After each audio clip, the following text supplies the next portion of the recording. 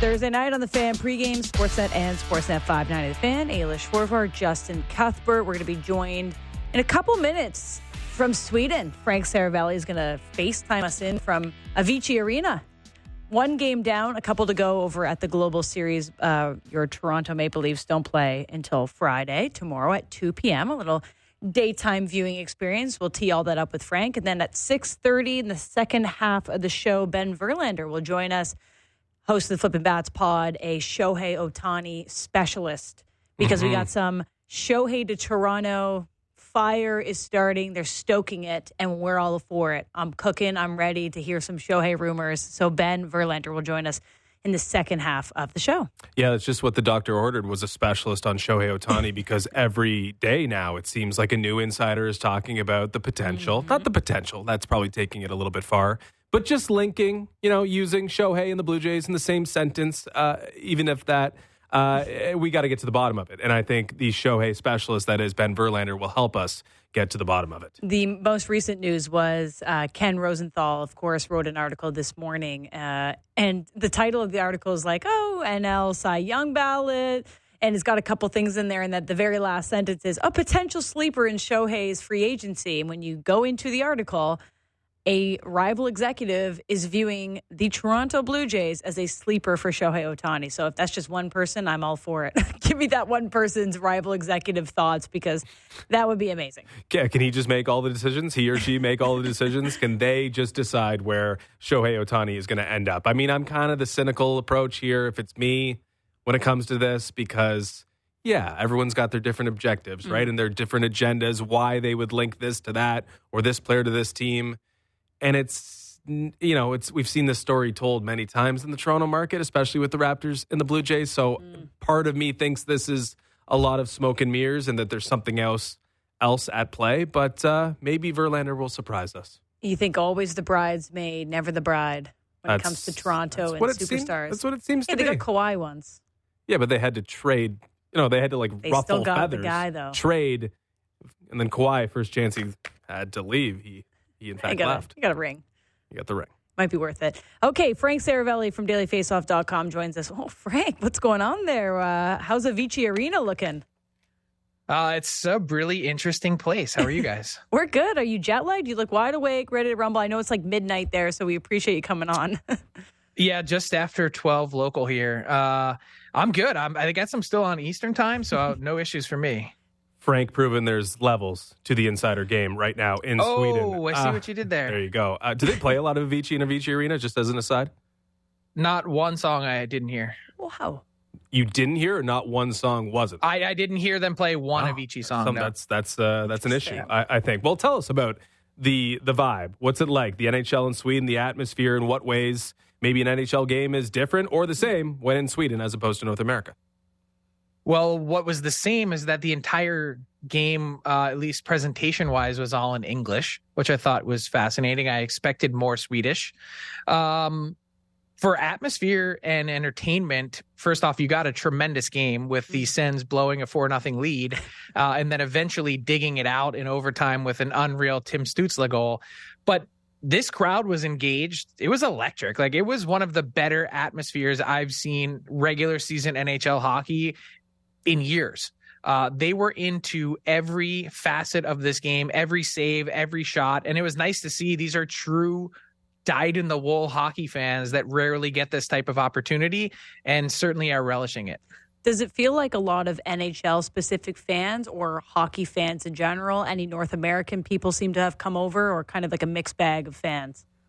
It's a very mixed bag. I had fans of all walks on some of my flights over here. Sens fans, Leafs fans. Walking in, you see LA Kings jerseys, Florida Panther jerseys. I mean, it's all over the place in terms of what that makeup looks like. I will say that it does seem to me like the two most popular teams in Sweden. I've seen a lot of Red Wings garb, and there were a ton of fans here tonight.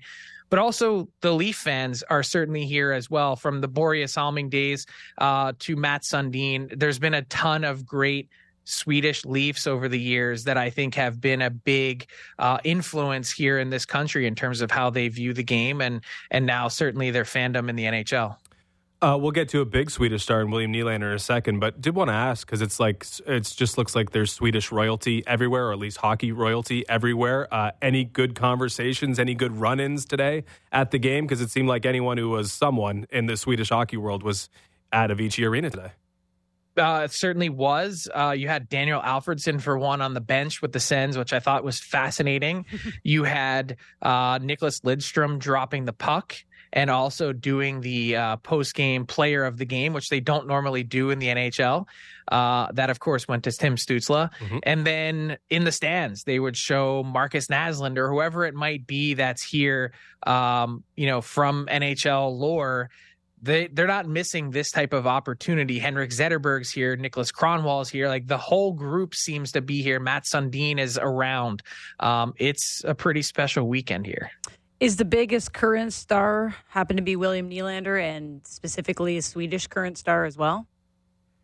I think he's pretty much it. I mean, in terms of being the top guy here, and certainly understandably so.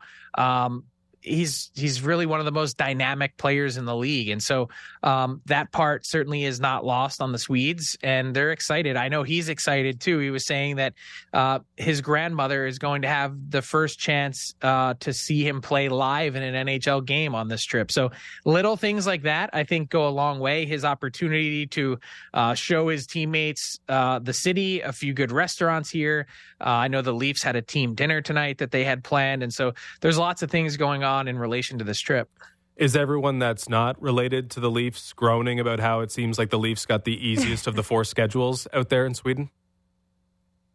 Not groaning, but I think it's not lost on anyone that the Leafs also did not give up any home games as well. It's a reminder that the Leafs are, if not the top revenue drawing team on a per game basis based on gate, then they're certainly in the top three, as a league official confirmed to me this evening. And the NHL, they say they don't make money on these games. This is a kind of, hey, let's see if we can break even because of the cost involved to come here. But because of the first off, rich history, Sweden is the third biggest provider of NHL players behind Canada and the US. And in addition to that, all of their different business partners here, they want to try and find a way to present this game front and center this whole weekend, in terms of not just, giving back to Stockholm, but also some of the youth hockey players here, to get NHL hockey in front of these guys that, you can't stay awake until 2-3 o'clock in the morning to watch these games locally. So that part has been big. And I think certainly everyone realizes the impact that the Leafs have on a business standpoint. The Sens giving up 2 home games, the Leafs getting a pretty sweet deal out of it. You get to come to Sweden and knock out 2 road games on one trip. Chatting with Frank Saravelli of Daily Faceoff. You mentioned, the large group of Swedish hockey royalty that is there being involved. But how much further is it going in terms of celebrating hockey history in Sweden? Like, how are the likes of Börje Salming and so on being recognized and celebrated? Is there anything extra that's going on to sort of acknowledge, how important this market is and the special things that Swedes have done in the NHL? Well, I think, for one, the fact that you have the NHL playing, it's the first time ever that they're having 4 teams play 4 games in 4 days outside of North America. That's never happened before. It's usually just 2 teams going to one city and playing each other twice. What's the fun in that? This is a much bigger event. There's a fan fest, a fanfare. On top of that, you mentioned honoring the legacy in the past. The NHL Alumni Association, Glenn Healy, was here today with an awards ceremony presenting for the first time ever the Börje Salming Courage Award, and that went to Nick Lidstrom for his work in the ALS space, trying to raise money for the Börje Salming Foundation. And so there's been a lot of those types of things happening around the game. Also, the NHL and the NHLPA and Executive Director Marty Walsh is here. They're meeting at some point this weekend to continue their talk about international hockey and how they can get to a point where finally, once and for all, we have a true international calendar with a World Cup of hockey on the books for the next number of years, in addition to participation beginning with the 2026 Winter Olympics in Milan. We're often talking about expansion in a lot of these other leagues, NBA, NFL, MLB. I wonder if the NHL actually would ever do an international expansion. And as you mentioned, Sweden would probably be one of the best spots to do it with the third most representation of players. Is that something you really see down maybe in the next 10, 20 years? I have a hard time believing it. And for me, I think the one thing that would have to happen in order to make that a reality or a possibility is you'd probably have to create an entire European division. It's not hard to dream up what those cities might look like based on the places that the NHL has already visited. You know, you've got Stockholm and Helsinki and Prague and probably London and maybe Paris. And you could go to Cologne, Germany, or pick a great German city that has a rich hockey history, maybe even a team in Italy like Milan or wherever it might be, Switzerland. There's all sorts of options. But I think in order to get to that point, the next question is, okay, so how do they fit into the greater league landscape? What do the Stanley Cup playoffs look like? These are all things that I think they haven't even really begun to discuss outside of being potentially a twinkle in the eye of the next commissioner, whoever that might be, and whatever continent that person is or isn't standing on right now. Okay, let's touch on a few hot button items in the NHL. John Klingberg, we believe, is in Sweden, although there's no sighting of John Klingberg, at least for us here in North America. He's the ghost in Gothenburg. I wonder if the Leafs are going to try to make him a ghost. What are you hearing about his future with the Leafs and where this might go? Because there's some strange circumstances and conversations surrounding Klingberg after he was scratched or he was injured and he was back. And then he was ruled out before they basically even touched down in Stockholm. So what do you understand is going on right now with John Klingberg and the Leafs? It's a great question. I wish I had more insight or answers for you, but I got to tell you how weird it was last week having some spies at practice, basically seeing him healthy, completely healthy, and participating in practice fully, only to then the next game be injured and unable to play. And then, oh, by the way, back-to-back games, back in the lineup once again, and it was like nothing ever happened. I personally felt like that would have been a smart moment, especially with 2 games in a row, to take a step back, a hard mental reset, and say, hey, John Klingberg, you need to get your head screwed on straight before you go back to Sweden. And, you know, I'm sure you guys have heard all the jokes. Hey, the Leafs are going to fly to Sweden and then just tell John Klingberg, it's okay. You don't have to come back with us. Just bring your passport and all your gear. I don't think there's anything like that on the horizon. I think the Leafs understand the type of predicament that they're in and would like to find some kind of solution to rehab him in his game. I'm not entirely sold that that's possible. I think there's a lot of work too much work that would need to be done based on where his game has been for the last 18 months. And some of it really does feel mental more than physical. He's not an old guy by any stretch of the imagination, but when you are that rattled as he appears to be at times, and also getting hammered continuously, taking hits on the wall because you cannot make decisions or move the puck quickly enough, that begins to be really problematic. And the Leafs have felt that and owned that through almost the first quarter of the season. In a similar vein is the conversation about bolstering that blue line, maybe with picking at the carcass of the Calgary Flames. Carcass already? Well, okay. It's carcass. It's decomposing. How about that? Tanev, Zadorov are names that we heard the other day when they were in town. I wonder if you're hearing anything more on that, or if it's a wait and see if Calgary can, come back to life. How about that? It's a wait and see, and I'm not entirely sure that the Calgary Flames are holding their breath thinking that they're going to be back in the mix. I think they understand that there's something missing with this group, an ingredient. It might be more than that. They understand that the math is already, at this point in the season, working against them. And unlike the Oilers, who we all think could rattle off 10 wins in a row at some point, and in fact, with 3 now, maybe on their way to doing just that, that same kind of hope doesn't exist for the Flames. But here's where they're at. I can also tell you the Flames thought that they'd have more interest and conversation going right now on some of their defensemen. You get to this point in the year and not everyone wants to make a trade. There's a lot of teams that are content and or trying to figure out exactly what they do or don't have.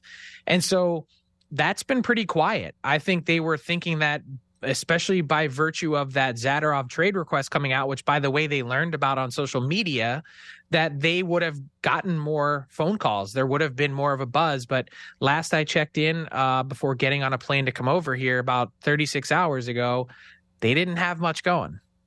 Do you think Treliving has like a built-in advantage, given that a lot of the potential defensemen available are from the team that he used to manage, or does it complicate matters? Like it seems like almost that it's written in the stars already, when I guess Calgary doesn't have to feel that same way.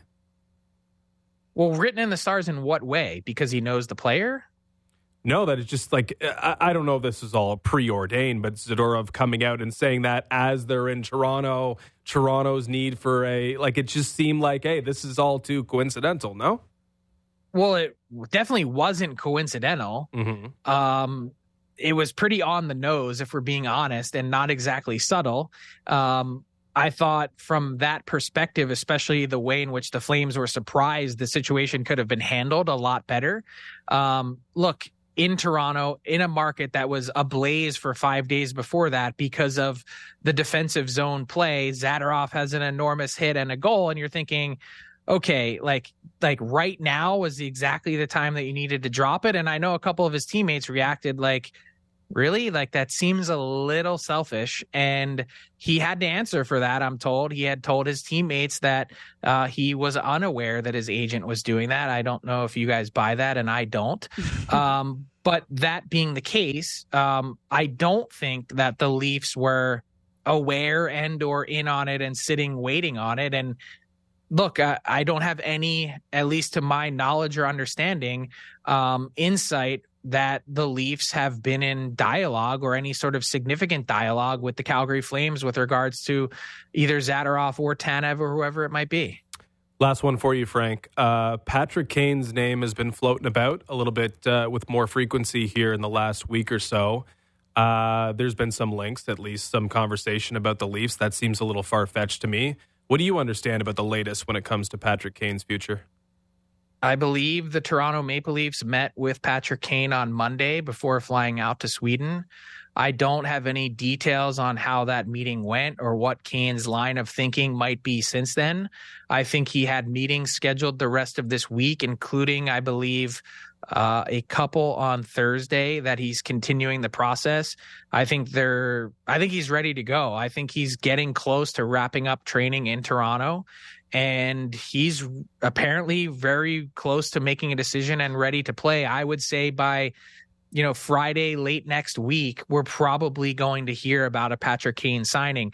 Personally, I don't know, again, how Patrick Kane feels about it, but I look at the Leafs and I say, yeah, it's a free asset. It's a great player that I think just even watching the videos is tantalizing to dream about what Patrick Kane might be like if his hip truly is fixed and he's not the player that he was last season and maybe a little bit beyond that.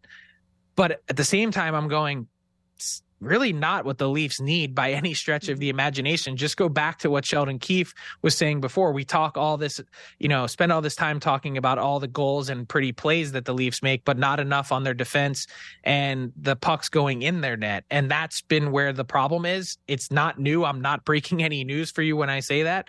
But nonetheless, the Leafs are on the list. I just don't know if they'll be there next week. That's what we need to see. All right, Frank, great stuff. Appreciate you staying up past midnight. Get some rest and don't get too jet lagged. We'll chat with you next week, maybe when you're back. Appreciate it. I can just give you a little preview. Rest is not in my very near future. Well, then keep tweeting out Zadorov and Tanev rumors for us, all right? See you guys. Bye, See you, Frank. That's Frank Saravelli from Avicii Arena in Sweden. I wonder what Patrick Kane covets. Like, it's obvious that it's opportunity, right? But if it's a money thing, like if he just wants to do the Jason Spezza career transition program thing like I've been talking about, and it's $1 million because he just wants to play wherever, I mean, it opens up endless opportunity for him. But if he's like, yeah, I kind of want to make, a decent amount of money while I live out, age 35, 36, 37 seasons, then it dwindles the list considerably. Can't play for the Maple Leafs at over $4 million, can he? At $1 million, you can do anything. But $4 million, I can't see how that's even an option. And where he would fit in this Maple Leafs lineup. Because right now I think it's pretty obvious. Where do you think? Probably third line right wing, no? Yeah. But does Patrick Kane want to be a third liner? Well, if he doesn't want to be a third liner, he's not signing with the Maple Leafs. it's easy to look at what they have. Mitch That's Martin, there's nowhere else to go. And what's clicking right now for the Maple Leafs? Their third line. That's true. Not like William Nylander, though. And not like, I guess, Austin Matthews and Mitch Marner. It's going to be interesting. Like, the guy's got a incredible winning championship pedigree, but he just went through hip resurfacing surgery, and he's coming back in the middle of a season. It's not the beginning of a training camp. Like, you got to get right back into game shape, game feel, game hands, everything. I know, obviously, he's been training hard, but kind of hard to get thrust into a lineup and expect to be a top-line producer right away. So you have to maybe, meet in the middle. Are you going to be a third liner if you're Patrick Kane? Well, that's where you might be on the Maple Leafs.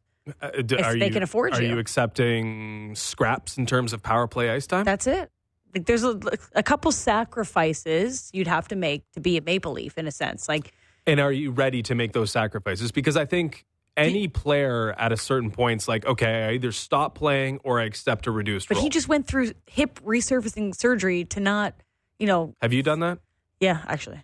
And it was pretty hard. I don't think mine's the exact same as his. Mine wasn't resurfacing, but I had hip surgery, torn labrum, just like I'm sure he did. It's probably very similar. It takes a long time to feel like you're in, And he hasn't felt right for a while, and that's why the injury or the surgery happened. I don't know. If it's $1 million, I do it every time. Oh, $1 million. If he just for wants sure. to be a Maple Leaf, he probably can. But if it's like, hey, I still want to make some money and I can make $4 million with the Dallas Stars and have just as good of a chance of winning. Or does he want to win? Like, do you go through? No, but you have a good chance of winning. Yeah. And The you can make Dallas money. Stars are a perfect example. If you can get to the Dallas Stars and produce on that, there could be a Stanley Cup roster, and you might be able to contribute. He basically, for it to be with the Maple Leafs, he basically has to accept every concession and be like, yeah, that's just where I want to play. And Jason Spezza himself into a role. Yeah. I love that program. Giordano thriving in it right now. He's gonna be the next one in line for sure. All right, that was great with Frank. We've got Ben Verlander in about 10 minutes to help us talk about Shohei Ohtani. Imagine the Leafs get Kane, the Blue Jays get Shohei, the Raptors win the in-season tournament. There you go. That's exciting for them. All right, time now for Between the Lines, brought to you by Bet Rivers. Take a chance. Looking at the NHL schedule tonight, we've got the Vancouver Canucks at the Calgary Flames. That's on our regional channels at 9 p.m. Canucks money line is plus money. Who's one of the best teams in the NHL right now? The Vancouver Canucks. Who has the top 3 scorers in the NHL? I believe it's the Vancouver Canucks. Who's on the second night of a back-to-back? I don't even care. The Vancouver Canucks plus money, the road dogs. I'm going to take them for my pick tonight. I'm loving it. Then I just talked about the Flames being a carcass, so prove me right. Yeah, a lot riding on that. Sportsnet tonight, 10:30 p.m. Eastern Time. OKC, my guy, SGA. Oh, yes. In Golden State. OKC is 3-point favorites with Steph Curry and Draymond Green out. I think this is, like, I would jump all over the 3, but I'm getting aggressive. I'm teasing it up to minus 9.5. I think OKC goes in there and absolutely wipes the floor with Golden State because Golden State's not Golden State without Steph Curry. And I think this Thunder team will want to go in there and just stunt on them. So I like OKC in a blowout to win by 10 or more, plus 215 tonight. You know, my mom's a big Golden State Warriors fan, so. But she's a bigger Steph Curry fan. She's watching this, so. She's probably turned the TV off now. Thanks, Justin. You lost us a fan. That was Between the Lines, brought to you by Bet Rivers. Take a chance. All right, we got a loaded second half here. Ben Verlander will join us from Fox Sports and host of the Flipping Bats podcast. If you missed it earlier, the Shohei rumors are intensifying, or we're going to intensify them ourselves. A report saying that a rival executive, this is from Ken Rosenthal, said that the Blue Jays could be a sleeper pick for Shohei Ohtani. Well, this guy, Ben Verlander, knows Shohei better than I think most people would. So we'll go through the Shohei rumors with him. We'll talk a little bit about the A's, who no longer will be in Oakland. They will be in Vegas, which is... Yeah, but in like 7 years. It's a weird situation where the Oakland Athletics will not call Oakland home, but they won't call Vegas home until 2028. So we'll get to the bottom of that. So what happens next? We'll take a break. We'll be back on Sportsnet 360 and Sportsnet 590 The Fan. It's the Fan pregame with Ailish and Justin. Breaking down the top stories in the NHL every day. The Jeff Merrick Show. Subscribe and download the show on Apple, Spotify, or wherever you get your podcasts.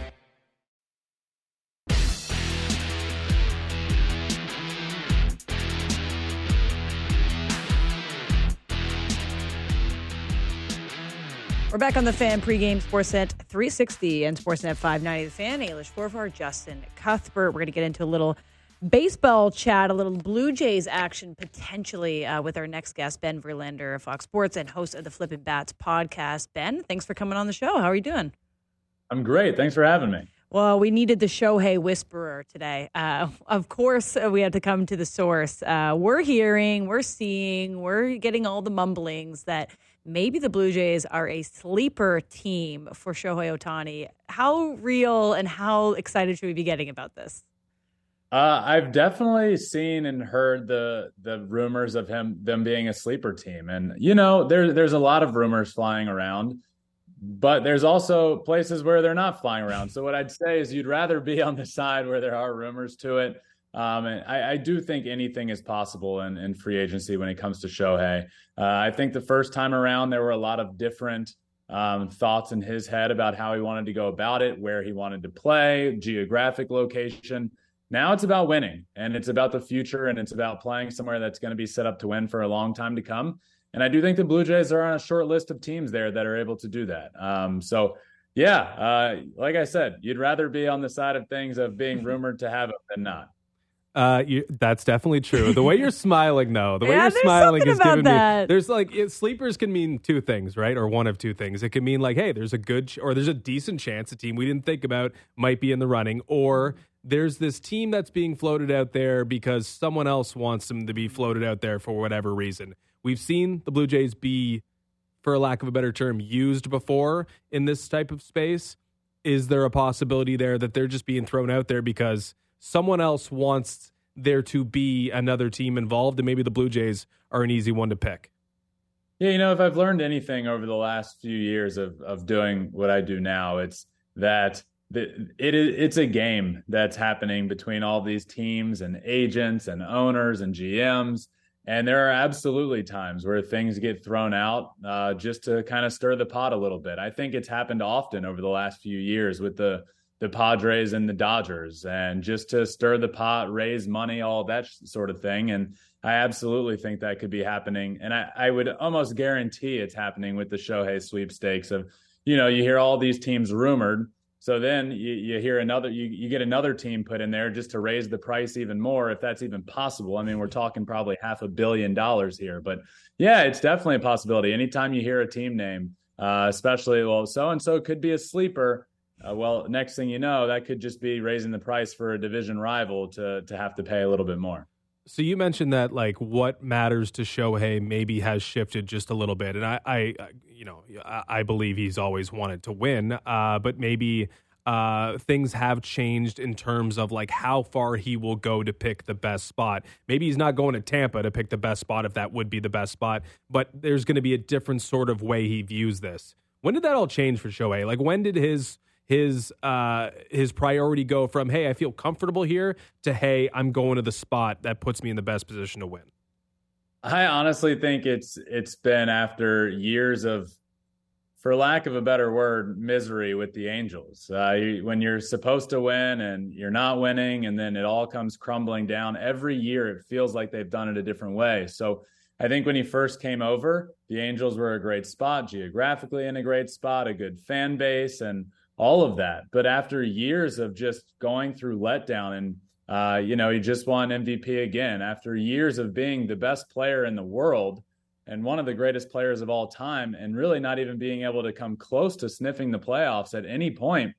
It's exhausting. And he's said as much before after seasons of I just want to win, and I feel like I'm doing the best I can and trying to carry the team. And man, I just can't imagine being legitimately one of the best players of all time, trying to do everything you possibly can do and in ways that nobody's ever done before, putting the team on your back, and it just isn't enough. And it has to wear you down at some point as a human being. And I feel like it's gotten to the point where he's worn down and tired of it. I know you mentioned that maybe geography less important now, but what about the other stuff like culture, like the market, the ballpark, fandom, and maybe being the only team in a country? I mean, there's only one place you could say that works.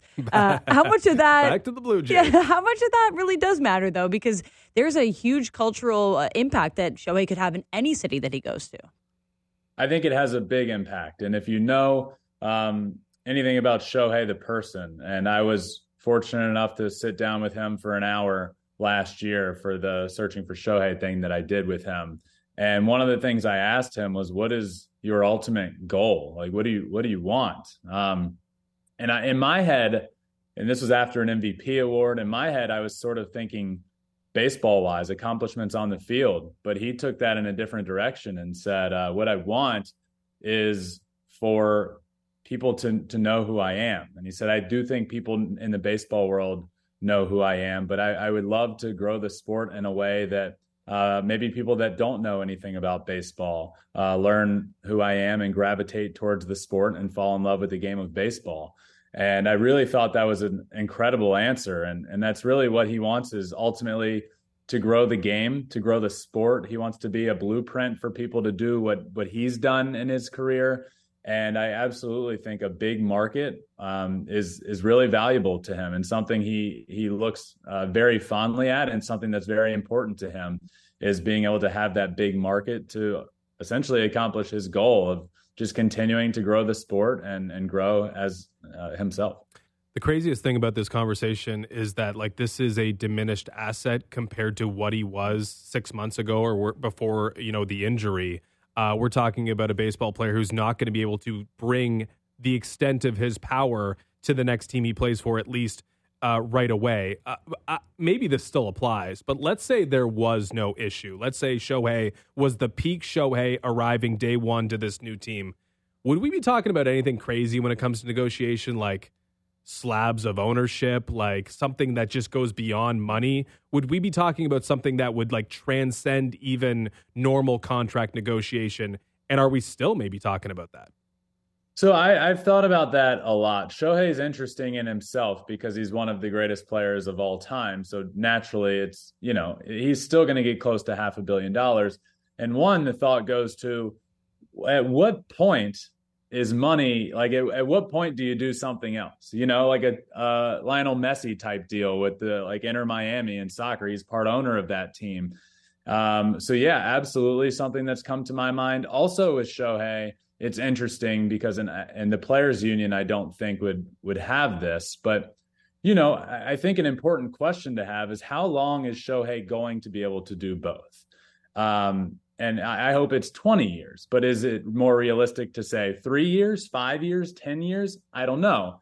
But if you're going to give a guy a 10-year deal, it's really interesting to look at it as, what are you paying? You're paying for the two-way player, but you also have to realize you're also paying for a brand. You're paying for people to sit in the seats. You're paying for merchandise. You're paying to have an entire country watching you do what he's doing. So I think this negotiation is arguably the most interesting of all time in sports. And I do think there's going to be ways that teams get creative with it instead of just maybe saying, here's $500 million. We'd love to have you on our team. Okay. So I know we said sleepers, but if you had to pick a front runner, I mean, we look at the betting odds, and the Blue Jays, you have to scroll a little bit or press the field, unfortunately. But in your pulse today, and I know it can change every day. Today's November 16th. Who knows? Maybe tomorrow there's a different answer. But who would be the most likely landing spot for Shohei?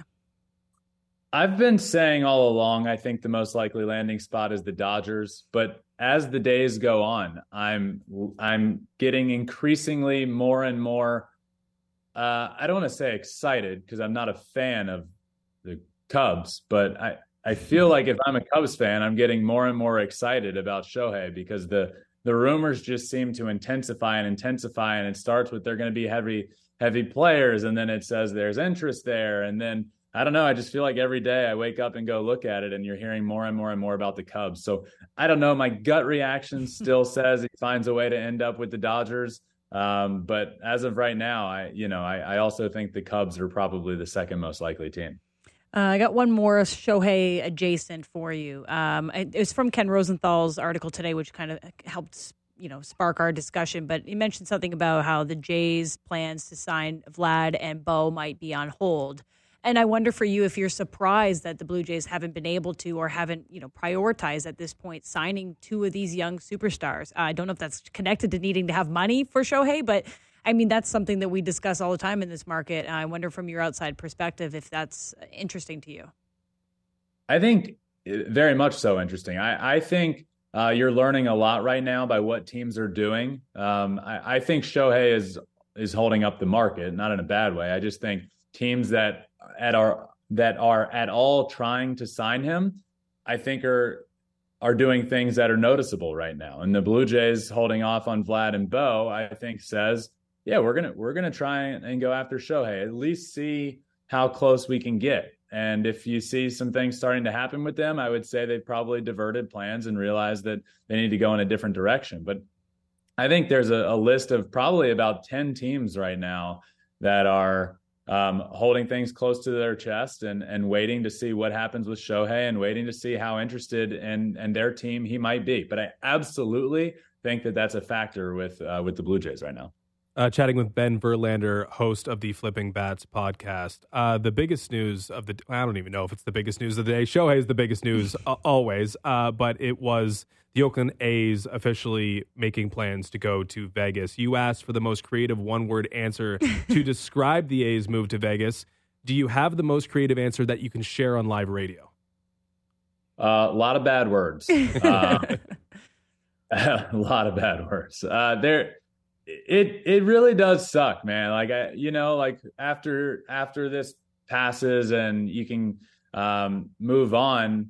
Obviously, I'm excited to see what happens with baseball in Las Vegas. But as of right now, as a fan of the game, as a guy that's been to the Oakland Coliseum and seen those fans up close and personal and how good they are, I feel for them. It sucks. It really does. And it's a sad day for the game that this has happened the way it's happened. And I'm frustrated at John Fisher. I'm frustrated at the way he's handled everything.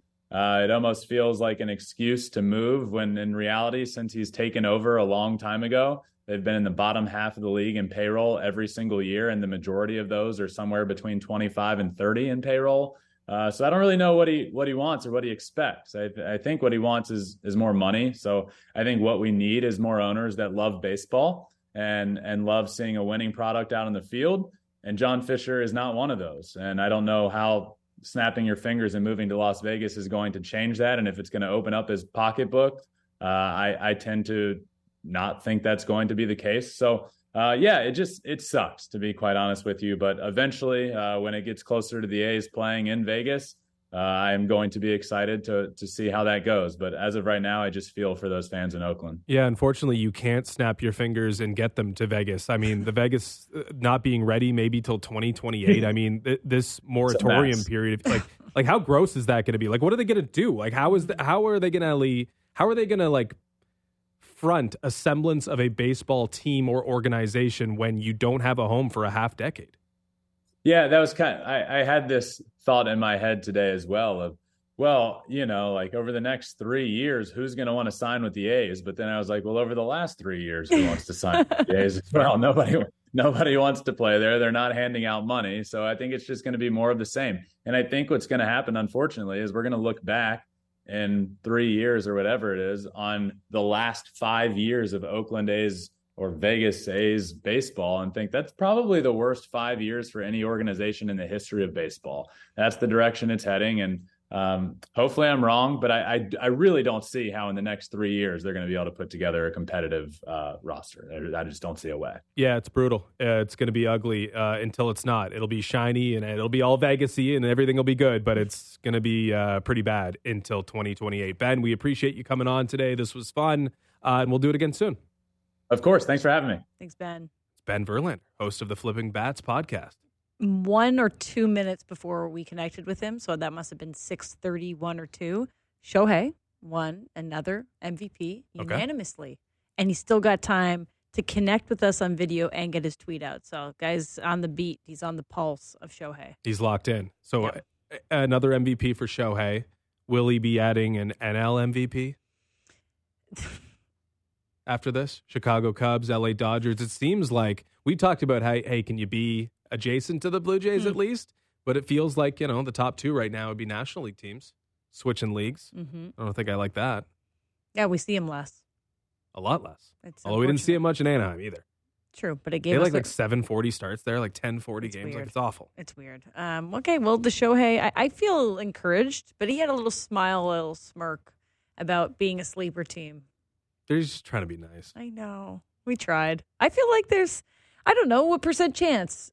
There's a chance. You're saying there's a chance. Just like a little one, though. Well, what are you saying the chance is? How about I think that there is a 7% chance. 7%. That's pretty high, I think. Really? 7's pretty good. Out of all of the teams in the entire league, a 7% chance? There's teams that are 0. Yeah, the Oakland A's are less than 0. Well, what % would you give the Blue Jays? Exactly. Less than 1. What? Live a little, Justin. Let yourself believe. But I do in think the Blue Jays things. have an argument They because do. that's why I asked him about like what else it might take. Like, are you giving him more than just money? What can you give him? Can the Blue Jays give him more? They can than give him another an team? entire country. But like, does Shohei Ohtani, like he has an entire other country that he represents, that he plays for, that loves him. Okay, so he's already done that. The other country thing I don't think works for Shohei. But I mean, this entire country of like, you're the only team. So it's a third country. Well, you're the only team in Canada. You're not competing with anyone else. I know, but that means something to us, but it doesn't mean something to Shohei Ohtani. If I'm talking to Shohei right now, I'm selling him on Canada, on a cultural opportunity. Like I'm sure. Yeah, I was listening to JD and Ben Ennis this morning, and they're like, "Well, if you want Japanese culture, you could play in Japan. It's not like you're going to get it more here." That is true. But I mean, you have the opportunity. If I'm selling him financially, how about a beautiful ballpark? You get to be the face of this franchise, and you will be anywhere. But our ballpark's going to be ready to rumble the second you come in. Beautiful, brand spanking new. Well, That's how nice. about naming rights? Yeah, sure. I don't know how that works. Maybe you own the ballpark. Well, we or have own to a talk to portion our bosses about that one. But well, I'm it's sure going they to take it's going to take something like that, right? Yeah, he could be on every banner everywhere, every ticket package. I just, again, and Ben's right. Like at a certain point, money doesn't mean anything because the money's great anywhere. So how can you differentiate yourself? And I'm not sure how the Chicago Cubs differentiate themselves. I'm not sure how the Boston Red Sox differentiate themselves. Well, Boston, I think, Boston has a long, long, long history. And I wonder how much that matters. Like, Toronto is a newer team, Boston a lot of teams have history. Yeah, Boston has a very rich heritage of baseball. But I don't know if you care about that. If it just comes down to winning, though, what's the best spot? Is it the Atlanta Braves? I hope not. Is it the Philadelphia Phillies? No, it's probably the Dodgers, sadly. It's the Dodgers? Yeah. I'm going to keep believing my 7%. Okay. Today was a weird day because all the commissioners in the world decided to speak. I don't know if this ever happened. Yeah, some big commissioner talk. It was a hot commissioner day. Yeah. We got a couple commissioners. Which is kind of an oxymoron. It is. We had a commissioner on our station just a couple hours ago. Adam Silver was on the Raptors show. We discussed this yesterday about expansion. We heard the words Montreal. We got really excited. Well, he spoke to our Raptor show and clarified his expansion comments. Here's what he had to say. Well, what I think I said, I was talking about cities that have expressed interest in having an NBA franchise. There are no active expansion discussions going on at the league right now. And what I also said in that interview was that the Raptors have done a great job becoming Canada's team. Of course, we used to have a team in Vancouver, but once they left the market, I think the Raptors really stepped up. That was a definite, whoa. We're not coming to Montreal anytime soon. He was like, pump the brakes. And they're pumping the brakes hard on expansion, period. I think they're Even waiting. though we are all for it. Because we know Vegas is happening eventually. And we know LeBron is going to be involved. And it's like, hey, can we just hold off on expansion until LeBron wants to own a team? And then maybe we'll just open the floodgates and invite 2, 4, maybe 6 teams in. I'm not really sure. Maybe that's a little optimistic. But it seems like they're just like, nope, we're not doing it. Not even thinking about it until LeBron wants to do it. And then they'll invite LeBron and whoever else might be in.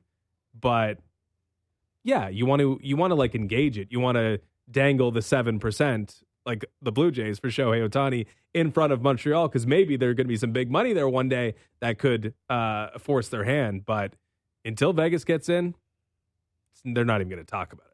Okay, so Adam Silver spoke. That was on our Raptor show. You can check out the podcast if you missed it. Gary Bettman also spoke today. about the World Cup, so a little bit more of an international theme as well. Why there has not been a World Cup. Said there were 3 reasons why so far. COVID, changes at the NHLPA, but then also gave an explanation for reason number 3. Here's that. The political climate in the world in terms of how some countries are interacting with others. And those are all factors that we've had to deal with, not by way of an excuse, because we're ultimately responsible with getting it done, but that's just the real world practicalities of what we've had to encounter over the last 3 years. In the same discussions, Bill Daley said that the NHL is looking to have an international tournament in February 2025 and then wants to return to the 2026 Olympics and stage a World Cup that follows 2 years afterwards. They're working with the NHLPA for that. But we all want to see international hockey come back, maybe working on it. But there was a couple roadblocks, as Bettman explained. Yeah, some obvious roadblocks. It's just, he said, you don't really have to read, you read between the lines, you can figure out exactly what's been happening. There's clearly issues in terms of, the country that a lot of players in the NHL play for. And for that reason, there have been significant hiccups. And I'm not sure those hiccups are going to really go away. And February 2025 sounds great. But if you just start all this again, February 2026 at the Olympics, or 2026 at the Olympics, won't everyone just be happy? And you go to every 2 years cadence and do World Cups, that would be great. If you have 2025, sure, we'll take it. It's great. But there's nothing for me better than the Olympics. We'll forgive and forget a lot of what has happened if you just go back to the Olympics in 2026 and go there every 4 years. Yeah, I could not care less, but I do care less about the International World Cup of hockey. It'll be fun. Listen, the last but one was if I great. can get Olympic hockey, if I can see the best in the world go for an Olympic gold medal, that means 1 trillion times more. It does mean more. So focus on the 2026 Olympics. If it takes a couple more years, I'm good with it. There is no reason why we shouldn't have the Olympics every 4 years, starting in 2026, 2028, we have a World Cup. Then we're back to the Olympics in 2030. We need another golden goal. And you just go back and forth. You do one that means a little bit more than the other, but the other one's fun too. Just get back into it.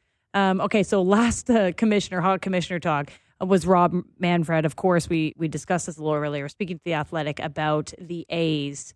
Oh, that's interesting. Quote, I know this is a terrible day for fans in Oakland. I understand that. That's why we always had a policy of doing everything humanly possible to avoid a relocation, and I truly believe we did in that case.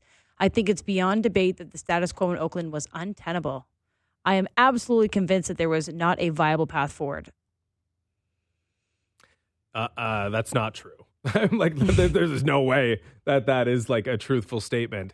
I mean, it's funny because we're talking about expansion. It all circles back to Vegas. Vegas is this thing that the NHL, give them credit, started. It's Vegas can fix everything. Everyone wants to get there because it is a great sports market that everyone wants to be involved in. Now, you are fixing a problem and you are bringing on the solution. I mean, it could not be more obvious that you'd want Vegas over Oakland, but the process by which they got there has been sloppy and is going to be just brutal. Because you have to wait 5 years to get there because you haven't even broken ground yet on a stadium. It's funny you mentioned this to me off air, but the NHL in Vegas, the MLB, is going to be having a team in Vegas, but NBA still waiting for their opportunity. And NFL's there too. Yeah, and NBA is getting there. Mm-hmm. I wonder, though, because there is one more there, obviously mentioned, the Raiders, Oakland. Another Vegas Cup, Golden Knights Cup, before either Major League Baseball or the NBA gets there? I could see it. They just win every 5 years. One of the best teams in the league right now, and they will continue to be. All right, that's it for us tonight, Fan Pregame. We don't have a show tomorrow. I do, though. I'll be here for Molson Leafs Hockey with Gord Stellick. Game from Stockholm, Sweden. That's it. 2 p.m. It's going to be fun. All right, everyone, have a great night. We will be back on the Fan Pregame on Monday. Smith and Jones up next on Sportsnet 590, The Fan, and you've got NHL hockey across the network. Everyone have a great night.